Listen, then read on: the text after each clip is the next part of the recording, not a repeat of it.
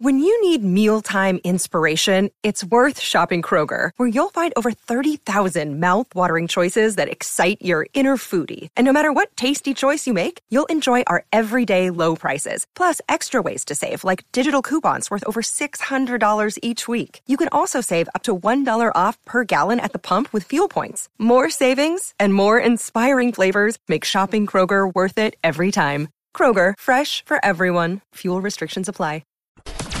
Patrick Davis and the Sports Complex, weekday afternoons on The Horn.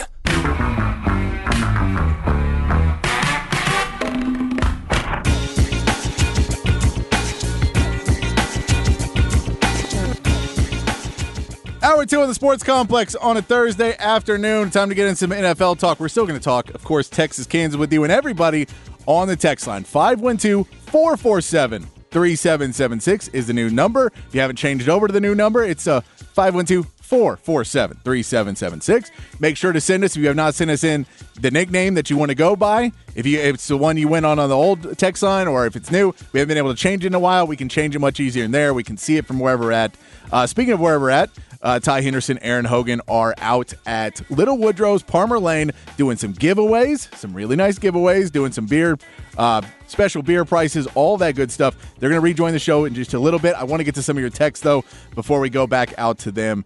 We did ask you, Patrick's Big Fat Poll of the Day on the text line, 512-447-3776. We asked you the question, which senior for Texas has been the most impressive this season? Kind of looking at guys who you want to see step up this week and step up next week. These 2 weeks are big for Texas. You know, they've had some good games against Kansas and some bad games. These seniors have seen it all. They've been a part of this. They don't want to be part of the rebuild. They want to be the finished product that wins a Big 12 title that goes to the college football playoff. So they want to be doing that. We did get some more text that we have to go. Got to go with Ford there from Rye Guy from New Mexico. Good text from our friend Coach Rodney from Rosebud Lots. I believe all the seniors are playing like seniors and should play with heart and determination, which trickled down, but they want to go out as Big 12 champions, and they're playing that way. That's exactly what we want to see is more play of Big 12 champions. We did say Day Drinker 77 tuning in. We get a Jade Barron on there. Our man Chief Engineer, who says that the Little Woodrow's Palmer Lane is in his neighborhood. So, maybe he'll swing by. Who knows? He may pop over there. We'll go tell him to get Ty and buy Ty some shots and get him all ready for the weekend. Drew would fit on the Pels and a trade for Zion. I don't think they're going to trade Zion Williamson for the Pels. I like the going for it part of it, but I think if they were to trade Zion, they'd want a ton for it. I don't think the Trailblazers are in a place to give up a bunch to get Zion Williamson. They already have Jeremy Grant, who they kind of like, and I get Zion could be better, but that's a big risky move when you just got Scoot Henderson, who's supposed to be the guy. Jay Witt is my pick for Chan. After all he's been through, moreover, he's always utilized. Always amazing they stayed on the 40 acres. Jay Witt as a leader, as someone who's been on there, and someone who opens up more runs for wide receivers and running backs than anybody else. The best blocking wide receiver probably in college football. Jalen Ford, Senior of the Year. And Bad Phone Jim there. Appreciate you hitting us up. We got Bo saying Jay Witt, he's going to surprise him. We get another one for Tavondre Sweat from Freak Nasty ATX. Yeah. And you say might beat the punter. Come on, Freak Nasty. Might be the punter. You can keep joining the conversation. 512-447-3776.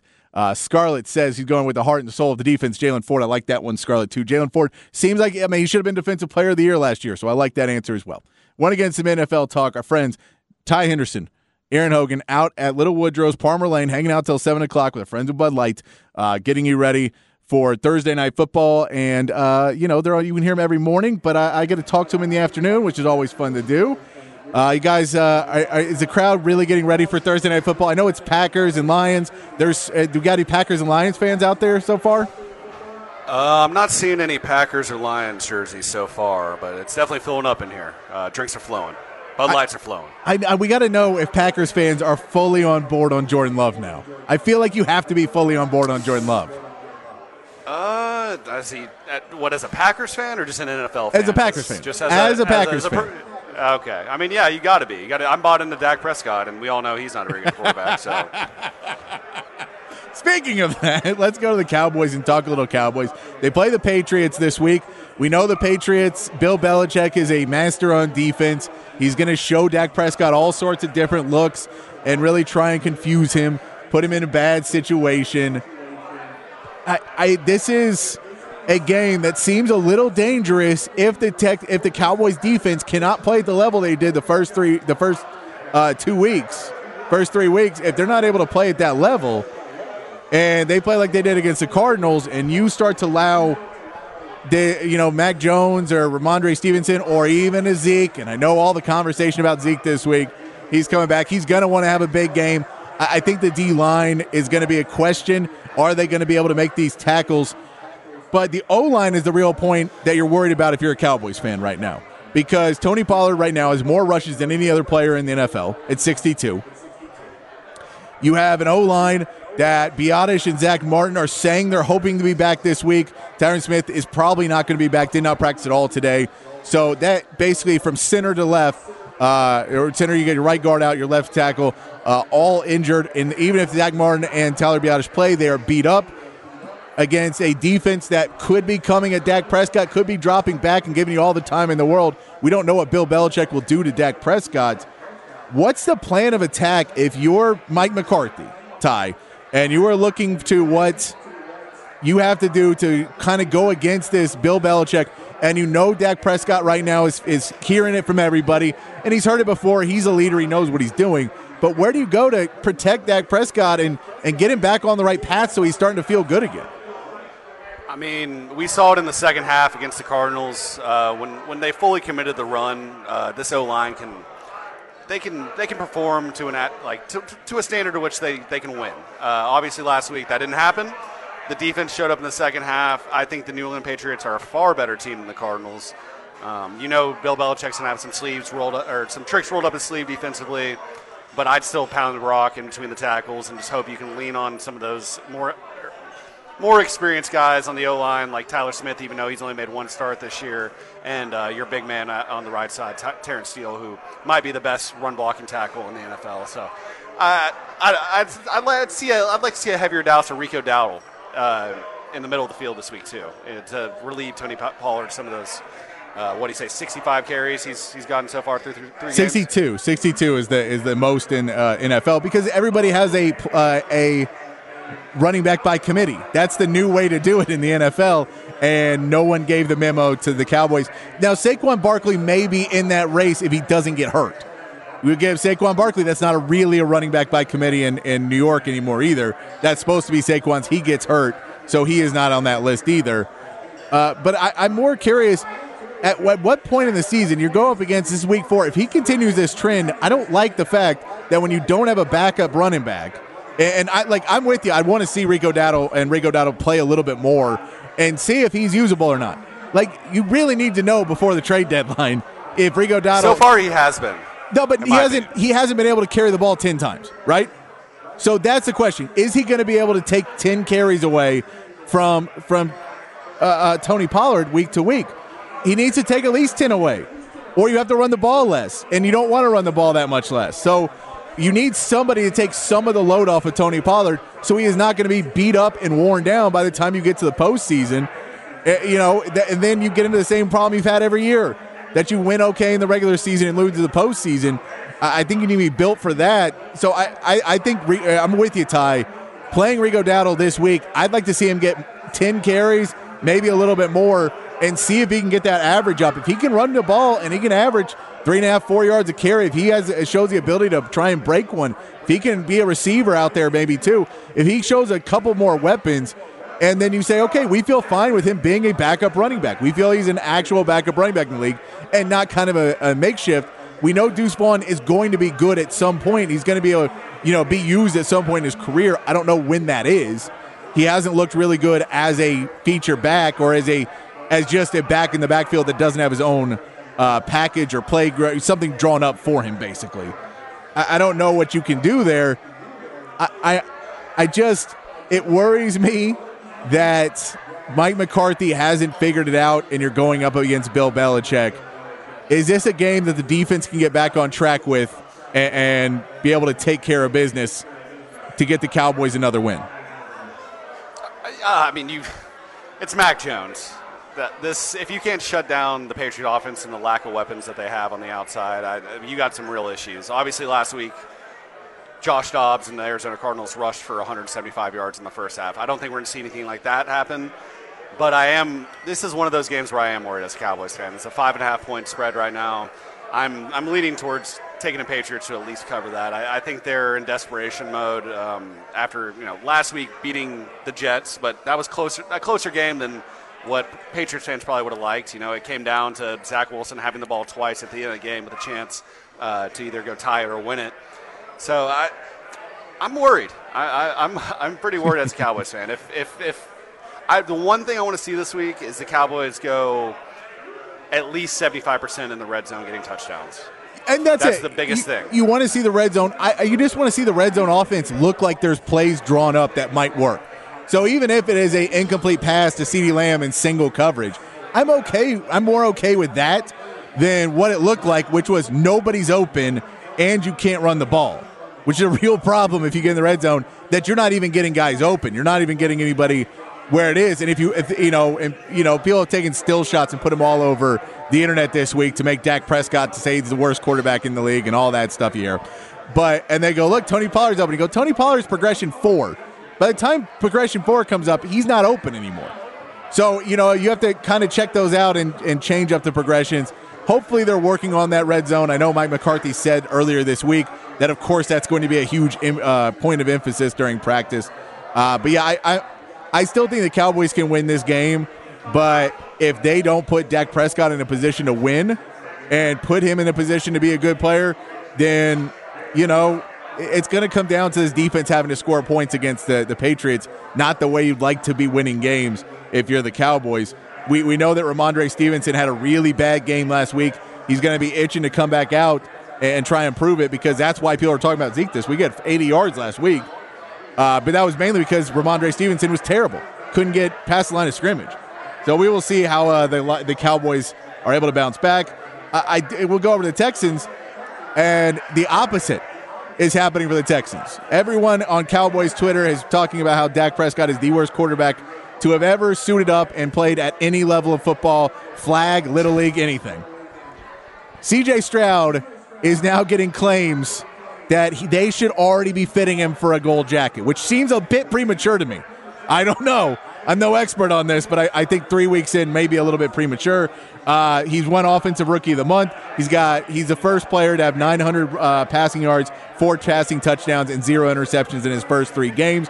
They're throwing the ball like crazy because Bobby Slowick doesn't know how to get the run game going. They have a really beat-up O-line. I'm actually kind of impressed. He's only 7th in sacks that he's taken at 11. He's not first.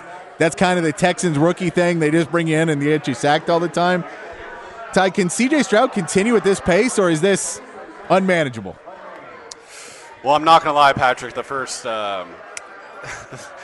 look I had at C.J. Stroud was last week against the Jags.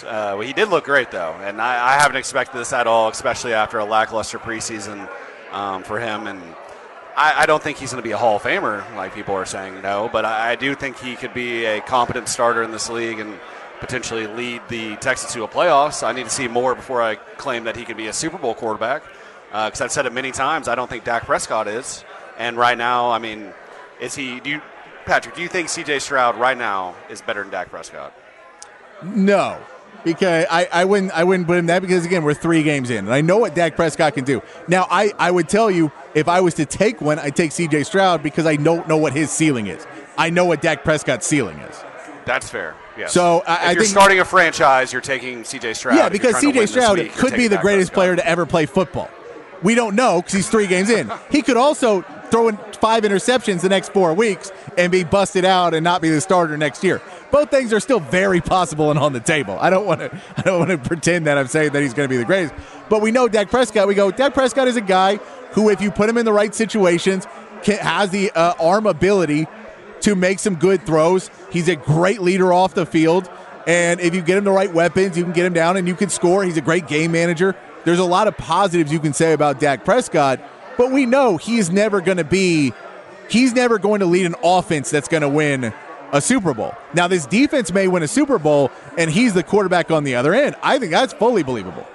But I think he's better than a Trent Dilfer or one of those guys, or a Joe Flacco. I think he's a little bit better than that too. I'd like to see him run a little bit more because he is that. It's part of the problem is you don't want Cooper Rush to play 7 weeks this year. But I'd like to see Dak run a little bit more. But CJ Stroud, with the 3 weeks you have to think positive things right now, that he's making good decisions. His accuracy right now, when he gets his back foot down and he's not being hit, his accuracy is unbelievable. And the mid to long range passes, he is nailing people. And when you say Will Anderson's playing well, Tank Dell is killing it right now. The rookies for the Texans this year, it seems like they've done very well. It's, again, 3 games in. You look at their schedule for the Texans, it's not that difficult. The AFC South isn't great. The divisions they're playing against aren't great. So they have a shot to win 4 or 5 games this season. Now, I think 5 is around your upside. It may change in a few weeks. So as good as CJ Stroud's playing, I'm not predicting them to be a playoff team either. So that should tell you something about his ceiling. But I wonder, it's really curious to see if that first interception, and I wonder if you can put a bet on this, Ty, if you can find this out, if that first interception is a tip interception or a straight out just didn't see a guy interception. At this point, it seems like it's going to be a tip interception. So he's never going to throw a regular interception, Patrick? No, he will. I'm saying first one. First one. He'll definitely, I don't think you can bet on that. That's really getting into the weeds there, but I'll look into it. No, but it's the interception. I think, he's definitely going to throw interceptions. Everybody does. And especially once you get I think one of the bigger differences for the Texans right now is that, and it's going to start to change now that they get 1 win.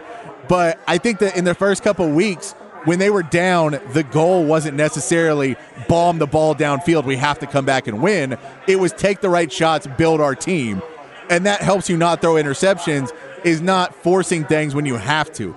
Like if you saw the end of that, end of the Rams game on Monday night, where he's just forcing the ball to Tutu over and over and over again. And you just say, at some point, you might throw a pick if you keep targeting the same guy and trying to force it in. I think the Texans that's helped out C.J. Stroud some, but that's kind of what you want to do with Dak Prescott too, is have the defense manage and then not ever put him in a position where he has to force anything. Do you think that offense can put them in that position though? The Cowboys? Yes. Do you think Dak can? In every game this year, he's only thrown 1 interception, but I've seen him force a terrible pass in every game. Yeah, he has. The Sauce Gardner should have been a pick 6. Week 1, I know there was at least 1. That should have been an interception. I think you need He's shown the inability to – go ahead, sorry. I think you need Ferguson to step up. I think he's still a few games away from being where he needs to be at.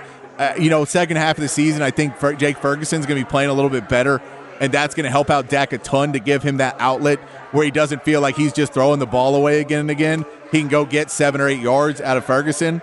I don't think Ferguson's running those routes and has that connection down quite yet. And part of that's because you don't really have the preseason together, so you don't have that rapport. You only have it in practice, and practice and a game are way different. And I don't think Brandon Cooks and him have the connection that he had with Amari Cooper, which was kind of what you were hoping for, was what Amari Cooper and him had, where Amari Cooper just ran those routes perfectly. Brandon Cooks doesn't seem to have that quite down. And for whatever reason, at certain points in this game, CeeDee Lamb and Brandon Cooks don't look bought into this offense. I don't know if that's just me reading too much into it because wide receivers tend to not look bought in, or if there are points where they're like, we know what progression we are in this. And if I'm progression 5, I don't want to run this dang route that Mike McCarthy's giving me. So Patrick, I think it's because CeeDee Lamb is upset that Kellen Moore isn't trying to force the ball 50 yards down the field to him 5 times a game anymore. Well, Kellen Moore liked to force the ball 50 yards down the field to the 3rd wide receiver. We know he loved 3rd wide receivers. Noah Brown? Noah Brown. Cedric Wilson? Exactly. I know. And Michael Gallup, who had a great game. And then that was the other thing, is you can throw to Michael Gallup again. I'm like, come on, man. This is not how you're supposed to build a team, is to pay all these wide receivers a bunch of money and then just keep throwing to Michael Gallup over and over again. So it looks like the same offense. Before we get to the break, I do want to bring up Justin Jefferson has brought up now that he says that media needs to drop the talk about the Vikings making trades, because, of course, the big one that everybody keeps bringing up is Kirk Cousins, and the Jets are the big name that everybody hates Zach Wilson. That the report was that the defense is pissed off at Saleh because he's a Zach Wilson apologist. which, I mean, if you want to be, there's Dak Prescott apologists all over, but Zach Wilson apologists are few and far between. He might be the only one. He might be the only one right now. It's because he doesn't have anybody else. They signed Trevor Siemian. But the Kirk Cousins is, if they want to go for it this season, that's a guy that may be able to go there. So I'm curious if you see us trade. Now, I've been on the record. I don't think they I either think they re-sign Justin Jefferson and move him pretty quickly. I don't think Justin Jefferson is on this team in 4 years. Let's put it that way. I think that the way they're building it and everything else, I don't think he's part of their long-term rebuild. If they start to blow it up now, he may move sooner rather than later, which is nonsense and crazy. But, this franchise moved Randy Moss. This franchise moved Stephon Diggs. Justin Jefferson's better than Diggs for sure. But, we'll see how it builds. They're building it the backwards way. They didn't spend money on O-line. They didn't spend money on a running back. They're just trying to air the ball out. It's not a great plan. And I feel like it's not so much the coach as it is ownership and management. If you're going to get Jefferson, let's just throw him the ball 80 times a game because we're going to make him the highest paid wide receiver. Did the Vikings make a trade and try and figure out another quarterback to see if Justin Jefferson really is the guy? And Hawkinson, they just paid a bunch of money, and Jordan Addison, who they just drafted, and say, well, maybe Kirk Cousins isn't the guy. We can go get a pick from the Jets, and maybe we'll get somebody else in here, and we can try another quarterback. Do the Jets make a move? Or sorry, the Vikings make a move? I don't think so. I think you ride it out the last year Kirk Cousins contract. I think a little bit of Kevin McConnell's job, and I'm not sure who the GM there is, but I think their jobs might be riding on the season. It is. So if you're 0-5, you have the weapons in place. If you're 0-5, if you're 0-5, yes. You trade Kirk Cousins, right? I'm just saying this week. Not this week. 0-3. You don't consider it. Oh yeah. I think so. 0-4, 0-5 is when you start to pull the trigger. 0-5, I'd call it. I mean, that's one of the weakest divisions in football. I still, even though the odds are stacked against you at 0-4, I still think you had a chance to maybe even win that division. So yeah, 0-5. I start considering maybe trading Kirk Cousins. Yeah, that's about where I would be too. Is I don't like doing it right away because I don't know what other quarterback you're going to put in there that is going to be able to like. Are you going to go out and get Cam Newton, or are you going to try and trade for Jameis Winston, or are you going to and what guy are you going out there to get that is going to be your placeholder till you draft another quarterback next year? Do you go sign Matt Corral now that he's out there? And, apparently did not ever want to go to the Patriots, and we don't know. And hopefully, he's not doing poorly. We know he struggled with mental health issues before and, basically gets cut from the Panthers, gets on waivers, gets picked up by the Patriots, and then just doesn't really report. And so they put him on. Is that what happened there? Yeah, they put him on the non-injury. I think he talked to them. I don't think he just no-showed. But they put him on the non-injury, and then they cut him. They let him go, so he's now a free agent. So if you're going to give him the starting job, that's somebody that maybe, I don't know what problems he has going on that he may not be there to play this season. He may need to take a year off. But that's somebody, if you're going to make that trade, it's just an interesting thing to talk about. All right. We're on the text line, 512-447-3776, asking Patrick's Big Fat Poll today. Who has been the most impressive senior so far this year at Texas? Want to know, we're talking about the seniors who may have been there in 2021 and won a little retribution. It's not a retribution game. This is a game for Texas to go on to be in the Big 12. We want to know that. And if you haven't sent us your nickname for the new text line that we got, send in your nickname. We'll try and put all those in as well and give you guys shout-outs. I love Phil the Thrill is out there reminding me, giving us a lot of good talks. If UT allows Kansas to set the tone early, look out. If memory serves me correctly, Horns don't have a history of being a good come-from-behind team. They don't, but they were a really good fourth-quarter team. They were a really good fourth-quarter team a few times this season. So they've never been that. So they go, and guess Texans winning the last game of the season wasn't a bad thing after all. Go CJ Stroud. They may have taken him number one overall. I do not know. None of us will ever know if that was a thing. That's what they said. But yeah, Caserio is going to say that now. You have to say it now. You can't be like, we wish we had the other guy who can't run a quarterback sneak. And they're like, well, we can't. We're just going to put in Andy Dalton to run quarterback sneaks. the dumbest thing. That's embarrassing. Oh, it's so bad. All right, we're going to take a break. Keep texting in 512-447-3776. Ty Henderson, Aaron Hogan are out at Little Woodrow's on Palmer Lane. They're giving away some really good prizes out there. So go up and say hey to the horn table if you're out there and you can hear this on the speaker. Go out there. If you're not there, go up there and find them.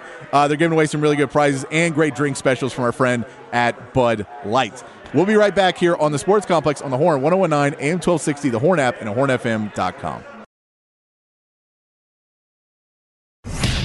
Patrick Davis and the Sports Complex, weekday afternoons, only on the Horn.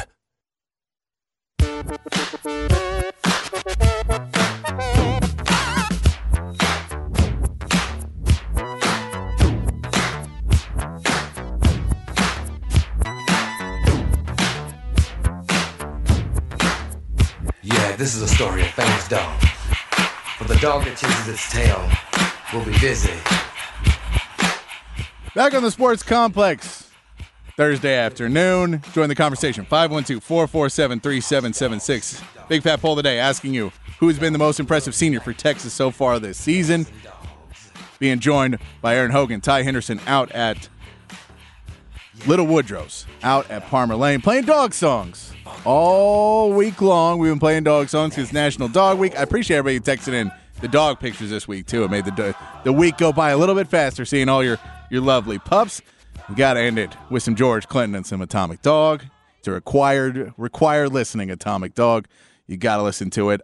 Joining us out at Little Woodrow's, my man Aaron Hogan, Ty Henderson out there at Little Woodrow's, getting ready for Thursday night football tonight as the Lions take on the Packers. Lions a slight favorite in this game. Are we starting to get, do we seem to have any edge of Lions or Packers fans, or who people are rooting for out at Little Woodrow's Palmer Lane yet? Not really, not yet. I don't see any jerseys yet, Patrick. So if they are Packers or Lions fans, they're indiscreet right now. They are not given their cover. They're not blown. But they've not blown their cover yet. But this is a big game. I mean, the winner is at 3-1 and in first place in that division. Vikings and Bears are both 0-3. So this is a pretty important game. And the Packers have been a huge story with the Aaron Rodgers trade and all that. But Jordan Love's been okay, and Lions are kind of a trendy thing. So, but the number that stands out is in the last 32 years, Patrick. Go back to 1991, the year I was a freshman in college at St. Edwards. In those 32 years, the Lions have won all of 4 times ever at Lambeau Field. Ooh. 4 times ever at Lambeau Field. So, huge challenge, and they're a favorite by 2 points. They're a 2-point favorite. Yeah. Then they have not had a lot of success. But the idea is it's a different team. It's Dan Campbell, better, and the Packers are still trying to figure some things out with Jordan Love. So, but that's a big number. That's a big trend. 4 times in 32 years. We'll see. That's been kind of a house of horrors for the Lions, but that organization has been a house of horrors regardless. So we'll see. That one might be one you kind of lean on the points, maybe tease it up a little bit. I don't know, Patrick. I'm not giving betting advice on your show. No, and look, I'll say that bad news for the Lions was good news for the Packers today, that Aaron Jones has been cleared to play in this game. Christian Watson has been cleared to play. I mean, that running game has not looked good with just A.J. Dillon. The last few weeks, we know the Detroit Lions have basically shut down every running game so far. They shut down Bijan Robinson, so they've been shutting down everybody. At Detroit, this front for Detroit has been playing really, really good. So Aaron Jones coming back is a big help, because otherwise, and I mean, it still might be a Jordan Love game that he's going to have to step up and throw the ball for 300-plus yards to win this game against the Lions. And I think that might be where the edge is a little bit to the Lions. At least they have some experience in Jared Goff, and Jordan Love is in a big game on national television on a Thursday night on a short week for a young guy. If he's able to get up and get ready and be prepped enough and know how to handle a short week, I'm sure it is clearly his first Thursday start, because it's his first season as the starting quarterback. I think that this is I think the Lions should win this game. They should be able to do this. David Montgomery is beat up as well, so we'll see if they lean to a little bit more on Jahmyr Gibbs this week. I'm really excited to see when they start to unleash Jahmyr Gibbs. All reports are they're kind of trying to bring him up slowly, because they don't want to overexpose him or overuse him too much, or put him in situations that he's not going to be not favorable to him. which is fine, except I own him in a couple fantasy leagues, so I'd prefer they use him a lot more, personally. But is this – if David Montgomery is banged up in this game, is this a week where you could see Jahmyr Gibbs on a short week kind of get a little bit more use? Well, I think they have to with Montgomery banged up. And, again, not to give betting advice on the sports complex, Patrick, but might be one of those take the home team, tease the points up, and then tease the under, tease it up to 50 or so, because I think this will be a lower-scoring game. It's just, division opponents know each other so well. They scout themselves all off-season, and they play twice a year. So there's and then you have a short week for game planning and healing up from the previous game. They both played real physical games last week with the Packers having to rally in that fourth quarter to beat the Saints and the Lions beating the Falcons. So probably a lower-scoring game. I don't know if I agree with you. I think the Lions will win, but if you're already getting 2 points, if you tease it over to the touchdown, might be a smart way to go. But don't yell at me tomorrow morning if I'm wrong. But it just feels like that lower-scoring 21-20 kind of game, right? I mean, this is the kind of games that the Saints have played a weird game in Atlanta where they were up big late in the game, and they let Atlanta and Desmond Ridder come back and beat them 25-24. And then last week against the Saints, this past Sunday, they were they're down 17-0, came back and won that game 18-17. So they're going to play close games. They like to keep it lower scoring. This isn't an Aaron Rodgers-led attack. So it's and getting Aaron Jones back and Christian Watson huge. I mean, that's arguably their two biggest offensive weapons. I'm also interested tonight if you're watching. Back in April we said leading up to the draft that it's one of the best tight end drafts in a decade or so. And we saw Dalton Kincaid to the Bills. Yep. But we also saw two big tight ends, Luke Musgraves to the Packers, and his speed is a problem. He's from Oregon State. He's a big-time speed threat. And then Detroit traded T.J. Hawkinson last year, and they drafted a kid, Sam Laporta, out of Iowa. These are two of the best young rookie tight ends, and both teams use them a lot. So you can kind of look at those two guys tonight. I know it's weird to watch rookie tight ends, but I do think there's going to be those guys will be a factor in this game because, Detroit's the more dynamic team, but I think right now Green Bay at home is the better defense. But you just mentioned the Lions last week impressively held the Falcons to 6 points and really shut down Bijan and all that weaponry in Atlanta. So I just think this is a lower scoring game, quarterback that makes fewer mistakes. And think about this for Detroit, Patrick. If you're right and they win this game, whether it's a field goal or whatever the number is, they're going to get Jamison Williams back, the receiver who's out for the first 6 games with the gambling. If they could get to 3-1, be in first place in the division and kind of wait for him to get back to give him that next weapon to go with Laporta and Jahmyr Gibbs and David Montgomery and Amon-Ra St. Brown. This all of a sudden becomes a real factor team in the NFC, in my opinion, if the defense continues to improve. And I'm eager to see the Packers. I just haven't seen them enough. I think they want to slow the game down, but Aaron Jones is their factor back. A.J. Dillon's kind of wear you down. They drafted him out of Boston College to be that guy. It gets cold and gross in Lambeau Field to kind of just be that plotter. They need Aaron Jones to bring that explosion to their run game. Yeah, and I think that this is going to be a game that even, Aaron Jones maybe come out. We know he's still going to be beat up. Montgomery's going to beat up. The defenses and D-lines for both these teams have been playing well. This is a game where I'm with you on tight ends because first downs are going to be at a premium in this game, where you have to kind of just find whatever's there. If you go for it on first down and you run the ball and get 2 yards, and then on second down you have an incomplete pass, and those 3rd and 8s, tight ends can be really good in those situations. So seeing two young guys, if they're able to come out, I agree. It's going to be a really fun matchup to watch.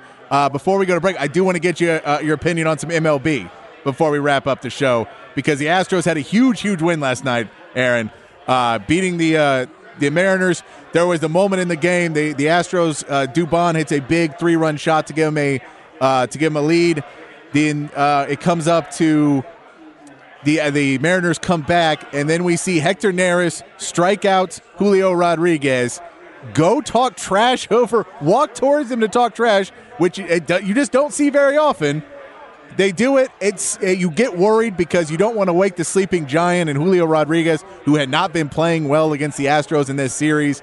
You get a little bit worried about that, but it seemed to wake up the Astros, and they go on to win the game handily. What was your take on Hector Neris and him? After the game, he said he was trying to pump up his guys. Well, you know what? Sometimes you'll see it. You're a big NBA guy, Patrick. A coach will get ejected just to pump up his team and scare him a little bit. Look, if anything needs woken up, it's the Astros right now. because they're kind of sleepwalking through September, and it's frustrating for fans. That was a big series there. They had been 2-8 against the Mariners going into that series this year, and they took that first game behind Verlander, stepping up in a big spot, and reverted back with the 3 errors and the loss on Tuesday. But yeah, last night, huge win. And you got to mind that. I mean, they're not going to see Seattle again until next year. That's long memories. They'll probably relive that a little bit early next year in their first meeting, but they won't play the Mariners again this year unless somehow they meet in the playoffs, and that seems unlikely right now. That was a huge win. It was the biggest game of the year for them. And boy, how many times in the last, if you go back to the games the Astros have won of late, Mauricio Dubon had the big hit against Baltimore to walk off that game. The Orioles, best team in the American League last Thursday, I believe it was.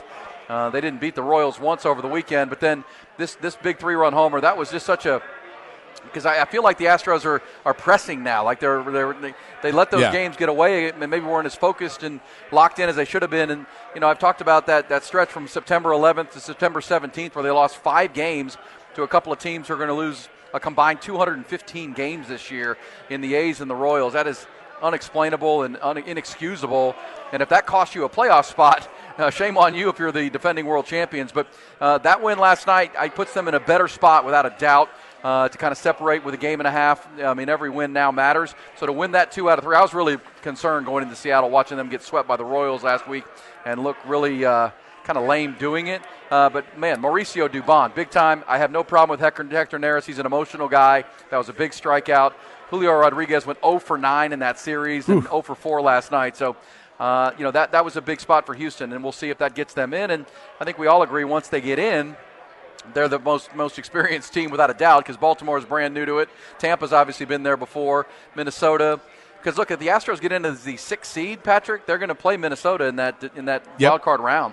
And that's the team you'd like to play. Exactly. But the Astros got to figure out playing at home. I mean, it's actually better that the Twins will have home field advantage in that series if they get there because the Astros are 3 games under 500 at Minute Maid Park this year. That still is completely Twilight Zone stuff for me, that they're 20 games over 500 away from home and 3 games under on the road. That doesn't make any sense. No, it doesn't make any sense at all. And they keep saying it's a batter's eye, and then it's like, well, then change it. Then go figure it out and change it. The opposing team has the same batter's eye. I mean, what is this? And it's No, it makes zero sense. I don't get what their struggle has been. I will say the Dubon thing was one I was last night. I know there's a lot of people really getting on Dusty Baker right now. They don't like that he's not playing Yadier Diaz at the rate they want to see him play. Chas McCormick, they're not seeing him play the rate. Dubon's a perfect example of a guy that he kind of brought up in a really good way and is now making impact because he didn't stick him out there when he was struggling a little bit more and get him exposed. So I think he's done some things pretty well. We know that he won a World Series last year, so I'll give him some credit where he is in a world where he is getting a lot of hate right now, which I understand. If you win the World Series and then don't make the playoffs, you're going to get some hate as a manager. But it is a little bit. The Rangers and Mariners kick off. They pitch first pitch tonight, 8 p.m. pregame right here on the Horn. It is going to be a big game there. Montgomery versus Gilbert on the mounds. This is a series now where the Astros are kind of waiting. You like the Mariners to keep winning because you can now control your own fate, and it's the only way you win the AL West is if the Rangers lose. So if you want to get in there and skip the wild card altogether, you need the Mariners to win. But Julio Rodriguez, who is the guy for the Mariners, did not look good against the Astros. The Rangers look like they're going to be really hot. You just mentioned the only way the Mariners get in now because of that loss last night and a couple other wins is basically a 3-way tie. The only thing the Mariners have going for them and the Rangers have going for them for the Astros maybe getting knocked out is that the Diamondbacks did lose today an early day game, who the Astros will have been playing the last series of the year, which means the Diamondbacks have not clinched yet, which means they need to win another game, which they probably don't need to. Someone else will lose and they'll be fine. But they're still bringing their A game when they play against the Astros Friday, Saturday, Sunday. No doubt. I mean, they're right in the thick, and the Cubs are trying to blow it with all the blown leads here in the month of September. Historically bad bullpen for the Cubs, and Diamondbacks. I mean, that's a real series for Houston without a doubt. But again, I feel good about Houston when I turn it on and they're on the road. I hate the late starts being a morning show guy, but I mean, you just feel more confident when you turn them on at Minute Maid Park. You're like, these guys are going through the motions. I don't know what's going on with that deal. but it is frustrating. And, look, all my family, we got a big text chain about the Astros, and they all complain and bitch about Dusty Baker. And it's like, y'all, they just got to play. They won the World Series out here with Machete behind the plate and batting 200. This is about Alex Bregman quit grounding to third base and put some big knocks on the board. The veteran players, to see Jordan hit a big home run in that series, to get Tucker hit one to the restaurant on Monday, they got to get those guys going. And Michael Brantley had 4 hits last night. Those are the kind of things you need to see because it's a players' league. I'm not buying the whole Dusty Baker hate that's out there right now. I think I think a lot of what people are missing out on, too, a lot of these younger teams like the Orioles and the Reds and a lot of these teams that are looking pretty good right now, there's something to be said that these younger guys can adapt to a pitch clock a lot better than some of the older guys who maybe their numbers are not the same, and in batting positions and in key moments, the pitch clock has changed up, something they've been doing for 9-10 years, and it's taken them to adapt. It's definitely affected the Astros pitching staff. When we see Framber Valdez last night, at a certain point, not be able to put the ball anywhere near the strike zone and basically is able to finally get out of it, kind of correct it, and they pull him out of the game. There is something where you just go, look, this team was used to one way of playing baseball. I'm all for the pitch clock, but it changes the game. Yeah. Well, I mean, again, I just don't understand the road home split. I agree with that, I don't think anybody on the Astros do. The pitch clock's the same on the road and home. Yep. I mean, it's so bizarre.